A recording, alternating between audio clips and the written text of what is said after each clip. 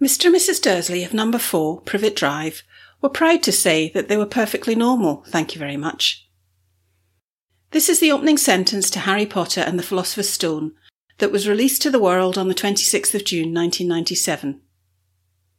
In the 20 years since the first Harry Potter book in the series hit the shelves, the world of children's literature has been turned upside down. The series of 7 books published by Bloomsbury in the UK and Scholastic in the US delighted children and adults alike. They are now in 75 languages and have sold over 450 million copies. They cover between 3,300 and 4,100 pages, depending upon the edition that you have, and have spawned not only great films but a global industry of add-ons. The opening sentence is beautiful in its simplicity. 22 words that very neatly lead us to what may follow, yet tell us little. It is intriguing, as is the story behind the creation of this wizarding world that we've all grown to know and love. What was behind these tales of wonder? Let's find out. I'm Leanne Walker, and this is Wonder, the show where each week I bring you tales of wonder and curiosity from across the globe, about the people, places and events that shape our daily lives.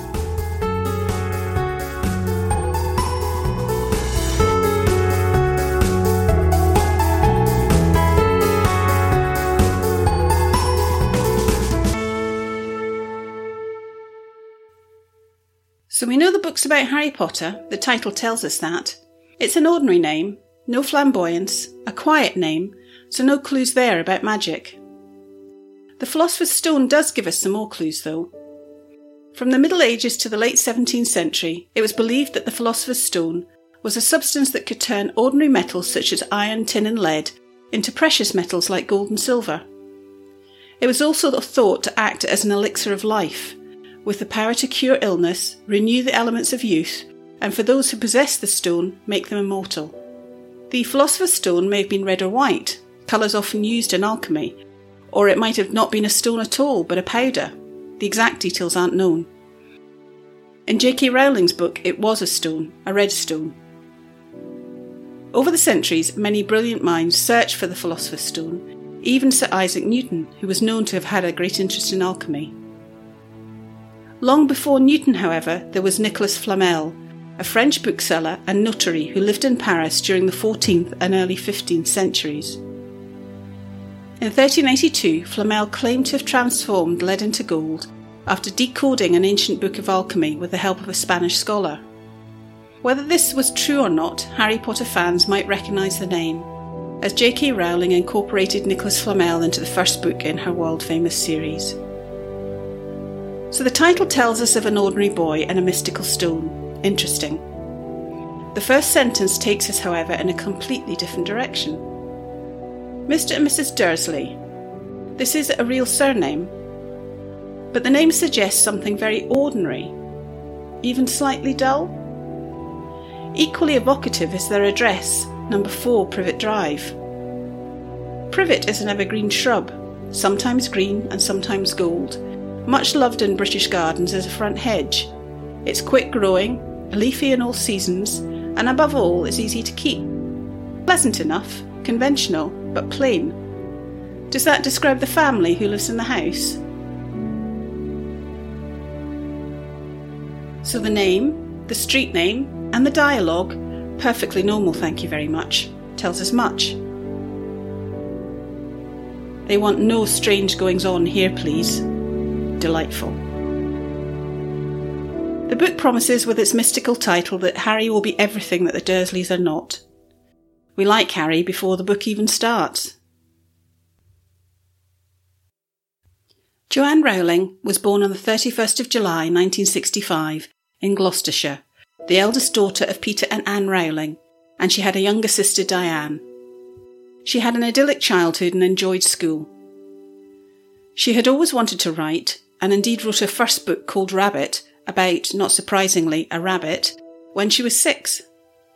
When she was 11, she wrote a book about 7 cursed diamonds and the people who owned them. She went to secondary school at Wydene, and it was there that she met her close friend Sean Harris, who owned the original Ford Anglia and to whom the Chamber of Secrets is dedicated. Those years were some of her happiest memories as a teenager, whizzing around the country roads with Sean. She spoke often of her ambition to be a writer, and he believed wholeheartedly she would be a success. This meant a great deal to her, and how right he was too. After university in Exeter, Jo worked in London. In 1990, she decided to move with her then boyfriend to Manchester. One weekend after flat hunting, she was travelling back to London, and the train was delayed. For 4 hours, she sat with her notebook and pen, and Harry came fully formed into her mind. The small, dark-haired, bespectacled boy, who didn't know he was a wizard, became more and more real to her. So from that day, she held on to her ideas, adding to them as she went along.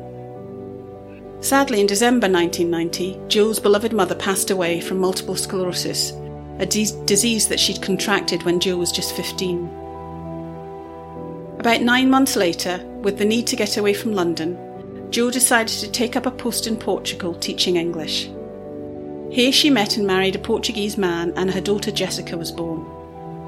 The marriage didn't survive, and in 1994 Jo arrived back in the UK with her daughter. Now a single mother, penniless and without prospects, she chose to move to Edinburgh where her sister was living, and took a very small flat, living off the money she was given by the government as a single parent. She knew that the manuscript that she'd now been working on for almost 5 years would have to be finished, and so when Jessica slept, Jo wrote. In cafes during the day and in the flat at night. She typed the manuscript herself on an old typewriter and got the first 3 chapters finished. She sent these off to a literary agent who immediately sent them back. Undeterred, Jo sent them to a second agent, Christopher Little, who sent Jo a letter containing just 2 sentences asking to see the whole manuscript. She was over the moon. Jo then took up a teaching post so that she had an income and could look after her daughter well, whilst continuing to hope that her agent would have success and her book would be taken up by a publisher. It took a year and many rejections before Bloomsbury Publishing made Jo an offer to publish her book. They made her an offer of £1,500 for the first book, about $1,900. It felt like a fortune, and indeed it was to her. From that day in August 1996, Jo Rowling's life changed forever. Harry Potter and the Philosopher's Stone was published on the 26th of June 1997 by Bloomsbury Publishing. Its initial print run was 500 copies, of which the majority were intended for school libraries. They are children's books written by a parent and intended to be read by children. Such was the interest in the books, however, that later editions were published with more grown-up covers, so that adults could read them without having to hide the covers. The first book was published in the US by Scholastic Publishing on the 1st of September 1998, under the name Harry Potter and the Sorcerer's Stone. The name change was because the publisher felt that the US audience would be unlikely to buy the book with the word philosopher in the title. Jo Rowling agreed to the name change and suggested sorcerer, but she always regretted that decision, which is why later books and the films remain unchanged. Jo received an advance of $105,000 for the US version, showing the interest that the book had received since first launching in the UK, and the expectation for the future books. The final Harry Potter book, Harry Potter and the Deathly Hallows, was published by Bloomsbury on 21st of July 2007, 10 years after the publication of the first book. Such was the anticipation that apparently Bloomsbury spent £10 million trying to keep the book secret until publication. With the Harry Potter 7-book series, Jo Rowling brought joy, excitement and imagination to millions of children. Children who had never really been readers became so, and the books changed the course of children's literature. We owe Jo Rowling a great debt of gratitude. The Harry Potter franchise is now vast, with books, movies, memorabilia, plays, theme parks and more. All of this, of course, has made Joanne Rowling a very wealthy woman, and rightly so. She's a very private person and values her privacy and that of her family above all else. She believes strongly in giving back and has always been grateful for the help she received when she first arrived back in Edinburgh in 1994, penniless and a single mum. Her philanthropy is significant. She's deeply involved with charities at home and across the globe. For more information on that, you can visit her website at jkrowling.com. In 2008, J.K. Rowling was asked to give the commencement speech at Harvard University, and it's now one of their most viewed speeches. I'll have a link to the incredibly inspiring speech in the show notes. Jo Rowling chose to frame her speech around the benefits of failure and the importance of imagination, two things very close to her own heart.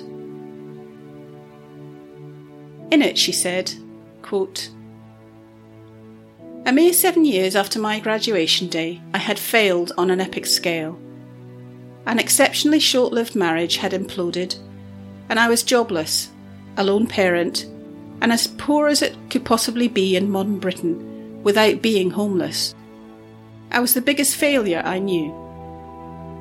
So why the benefits of failure? Simply because failure meant a stripping away of the inessential. I stopped pretending to myself that I was anything other than what I was, and began to direct all my energy into finishing the only work that mattered to me. Had I really succeeded at anything else, I might never have found the determination to succeed in the one arena I believed I truly belonged. I was set free because my greatest fear had been realised. I was still alive, and I still had a daughter whom I adored, and I had an old typewriter and a big idea. And so rock bottom became the solid foundation on which I rebuilt my life." Equally, she spoke of the importance of imagination as, quote, "Imagination is not only the uniquely human capacity to envision that which is not, and therefore the fount of all invention and innovation. In its arguably most transformative and revelatory capacity, it is the power that enables us to empathise with humans whose experiences we have never shared." So, if it were not for that day in 1990 when Joanne Rowling was stuck on a train and Harry came to her fully formed in her mind, we would not now have these wonderful treasures that will bring joy to so many across the world. They will endure, and many new generations will experience the delights of Hogwarts and its magical creatures. And so, mere muggles, I say to you, what's your one thing you'll do today, in your way, to change the world? Because one day really does change everything. Whatever you do, I hope you have a very good day, and I leave you with the parting words of Joanne Rowling from 2008. "We do not need magic to change the world. We carry all the power we need inside ourselves already. We have the power to imagine better." All is well. Until next time.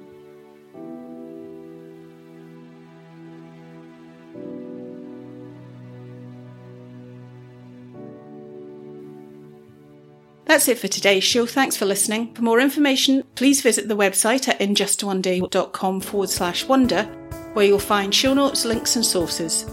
I've also put together a PDF about today's topic, and if you want to get that, just head on over to injustoneday.com/theboywonder. Keep in touch via Facebook at injustoneday, Twitter, oneday2, or email us at hello@injustoneday.com. But until next time, have a great day.